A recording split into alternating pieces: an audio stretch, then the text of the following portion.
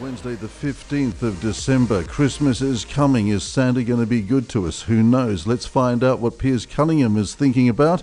Piers, you're our intrepid COVID-19 reporter. What's the news? How are we travelling? I noticed 25 new cases of Omicron in New South Wales as we come to air. Ominous or what? Good morning. Good morning, Brendan. I'd say a little bit ominous. The numbers for Victoria and New South Wales, 1,405 new cases recorded for Victoria. New South Wales, a really big jump there over what they've been enjoying, sort of down in the triple figures, well down below 500, around 300 since they opened up per day. They've had a jump to 1,360. And that actually is happening even though there are plans to further ease restrictions in that state of New South Wales. It's coming back to Victoria, sadly 3 deaths, and we are now sitting on a weekly average of about 1,185 new cases since early November. So, yeah, it's a bit of a concern, and certainly the concern, it does centre around Omicron, which is this new variant come out of South Africa, seems to have spread all around the world very, very quickly, and a bit more information coming out of South Africa, medical authorities over there, making some conclusions, or some conclusions as far as their data for South Africa is concerned. They're now saying that the Omicron variant is definitely more infectious and has displaced Delta as the main variant infecting people. In terms of data, what they're finding out about Omicron, definitely a higher reinfection. So if you've already had it, your chance of getting reinfected is greater, so your immunity from earlier infections tends to be less important to Omicron, and also breakthrough infections where it can get through the protection conferred by vaccines. Lower severity is the good news. That seems to be a consistent theme, not just from South Africa but around the world. It seems that lower severity, but the concern is that because it's so much more infectious, the health systems could still be overrun given the very rapid community spread of Omicron. The symptoms are similar to other variants: scratchy throat, blocked nose, aches and pains and fever, but these seem to resolve quickly with recovery after 3 days. And then just on the subject of the effectiveness, specifically Pfizer's been looked at by doctors and medical authorities in South Africa. It was 93% effective in preventing hospitalisation, but now it's 70% effective with Omicron. So vaccines are still beneficial, but boosters would seem to be more urgently required. Indeed. So just to finish that, the other thing that they've said, which I think is pretty important and significant and should be remembered by everyone, is that other measures against the virus, against Omicron, like social distancing and masks and hand washing, that kind of thing, are more important than ever. Wow. Well, obviously it's causing a few problems, as we were saying as we come to air. 25 new cases in New South Wales just announced. The Chinese also announcing that they've seen their first case, which is very interesting. If there's one case in China, I'm sure there's going to be heaps over there. Boris Johnson looking increasingly frazzled in the UK as Omicron really starts to make a little bit of a move into the UK.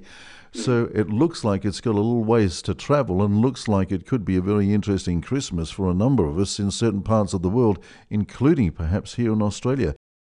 The rollout of the third vaccine, how are we travelling there, Piers, and is it going to basically insulate us against any of the numbers that we're seeing overseas at the moment?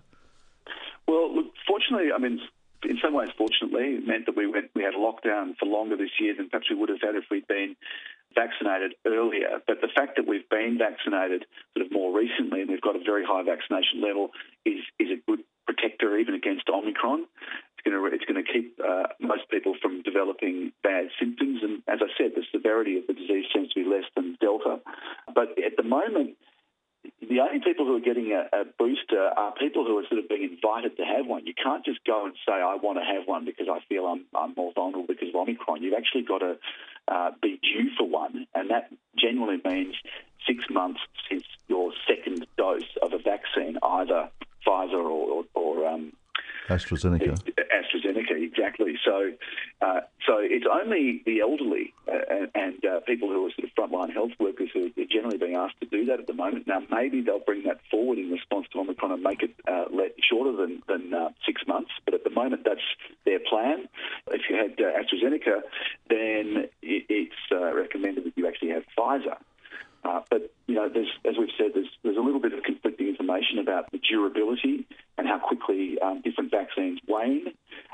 So that'll be something that'll be interesting to consider. But it does seem the mRNA technology vaccines are the ones that are being favoured, and it's actually been announced recently that Moderna is going to build a factory to make mRNA vaccines in Melbourne. Which is interesting because I see that that means that they've oversighted CSL, and I thought CSL was all over that. That's a very interesting development in the last couple of days, Piers. Well, CSL have still got the AstraZeneca production, and as I said, I think that there's still a little bit of vagueness about which is exactly the right one to have. Perhaps we'll hear more about what they're going to do with that oversupply suddenly at AstraZeneca. Hopefully some of it's being sent overseas. I'm sure some of it is, because it's still quite a good vaccine. It just seems that the mRNA technology vaccines seem to be the sort of flavour of the month, and it's been touted as a great thing for Victoria and Australia that Moderna facility is going to be set up in Australia, but it won't actually be producing any usable vaccines, I think, until 2024 is when they come online. And Pfizer, meantime, in the US reckons that it's got its antiviral pill ready to rock and roll. Apparently you take it, given within 3 or 5 days of symptoms, looks like it reduces risk of hospitalisation by about 89%. So maybe this is going to be a bit of a game changer from Pfizer as well. Exactly, and it's easier to deliver that, isn't it? You don't have to worry about keeping the vaccine at below 70 Celsius, which is the case with the Pfizer BioNTech one. So there's an advantage there, and I suppose less likelihood of sort of general hesitancy against having it. It's easier to pop a pill than it is to have a jab in your arm. So that will be interesting to see how that goes. There's also a Merck pill, another pharmaceutical company that's developed a pill, and that is still being weighed by the US Food and Drug Administration. That's for people who are at high risk of severe disease. So there's another pill option there, which is being considered by health authorities in the US for wider distribution. Yeah, but it might have a little ways to travel, that one, because it looks like it could be affecting human DNA, and there's implications on that one, I think, in pregnant women. So they might have a ways to go, that one. But all this is happening in the USA. Now, Piers, you've uncovered some extraordinary stories about how in the last 2 years the pandemic and COVID has affected Americans. I mean, some of the stats coming out of there, particularly older Americans, is troubling. What have you discovered? Well, look, it's a concern that there's so many deaths in America. In fact, they have officially announced they've passed 800,000 deaths since the pandemic began, and they're sitting on, very sadly, weekly death toll of, I think the last week that was completed week was almost 9,000 deaths. Wow. And that's a 10%, nearly a 10% increase on the week before. So the seasonal illness, it seems to be worse in winter. They're heading into winter in the States, in the Northern Hemisphere, and unfortunately their death toll is rising. So they've had a pretty terrible pandemic. Unfortunately, they're only 50% vaccinated as a nation, and there's still quite a lot of misinformation and vaccine hesitancy over there. So it seems that they're stuck. That low figure is sort of seems like it's going to stay that way. I'm not confident that they'll significantly increase their vaccine rate, but I believe that there is increasing anger from the vaccinated in America against the unvaccinated. They're just saying it's a health hazard to everyone that there's so many people unvaccinated. Staggering numbers. I can't believe it. USA, 50% double vax, just can't believe that. And total death count now, as you say, 1 in 100 older Americans over 60 has now died from COVID-19. Staggering figures.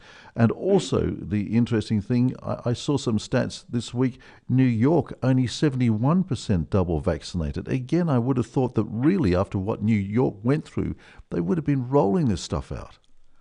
Yeah, I know, it's amazing, and yet they're one of the highest vaccinated places in the whole of America, so they're considered pretty good at embracing the benefits of vaccination.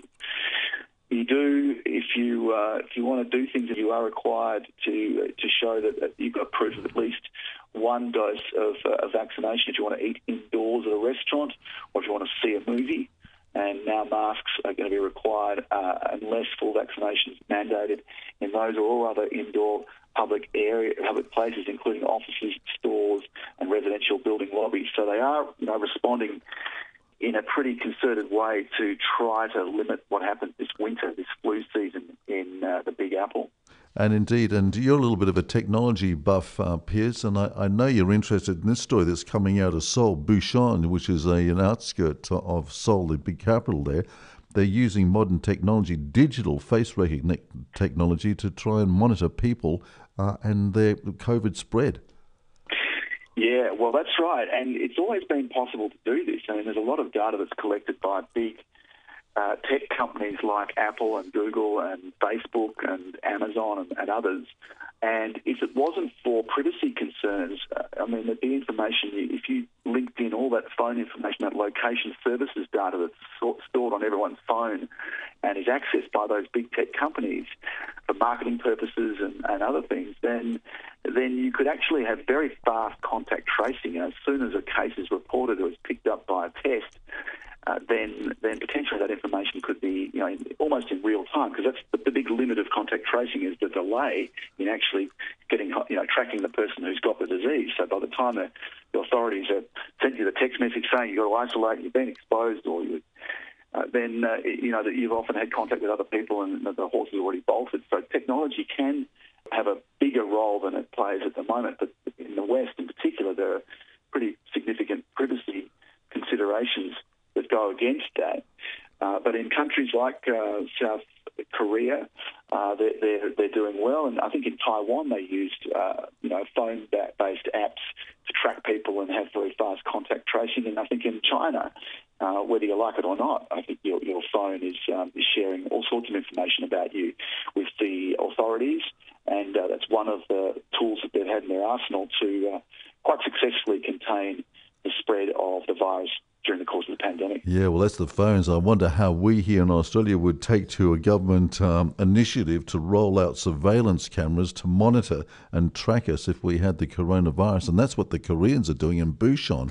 Really, they're using surveillance cameras, 10,000 of them, to track coronavirus infection rates. It's amazing. And I think the Russians are doing the same in Moscow as well. Yeah, that's right. And I think in China there's something like, there's at least one camera per head of population, CCTV camera in operation per head. So that's over 1.4 billion cameras that use facial recognition technology and feed all that information into their, apart from just, tracking people with COVID, also their social credit system, which is a way that they can keep an eye on their population and penalise them if they step out of line with party directives. Well, here's a little tidbit for you as we bid you farewell. I was up in Wuhan, Piers, I'm not sure whether you know, on November 2019. And yes, you could definitely see a lot of technology monitoring what we were doing up there at that time. Fabulous city on the Yangtze River. And coincidentally, just as that virus was jumping out of the wok, I happened to be up in beautiful Wuhan, a fabulous city. Wonderful welcome from our Chinese brothers and sisters, but it just seems incredulous to me. It's my big dine-out story that I was there at the same time that something was going on in Wuhan. And that was the time when they had it was like a military games or something up there, wasn't it? You're absolutely right. The World Military, there was about 7,500 of them in Wuhan about 3 weeks before all this happened. Amazing stuff, isn't it? So there's plenty of fuel for conspiracy theories in that one. You can take that as you want, Piers Cunningham. We love your work, Piers. Thank you so much indeed for your contribution throughout 2021. This is where I say farewell to you from Peninsula Talks for this year, and wish you and your family well across the Christmas New Year period. And hopefully we can invite you back, and perhaps with some better, lighter stories, perhaps in 2022. Yeah, exactly. Well, let's hope so. I sincerely hope so. Brendan, it's been great doing this with you, and Merry Christmas and Happy New Year, and we'll see you on the other side. Love your work. Thanks very much indeed. Piers Cunningham, our special COVID-19 reporter, signing off.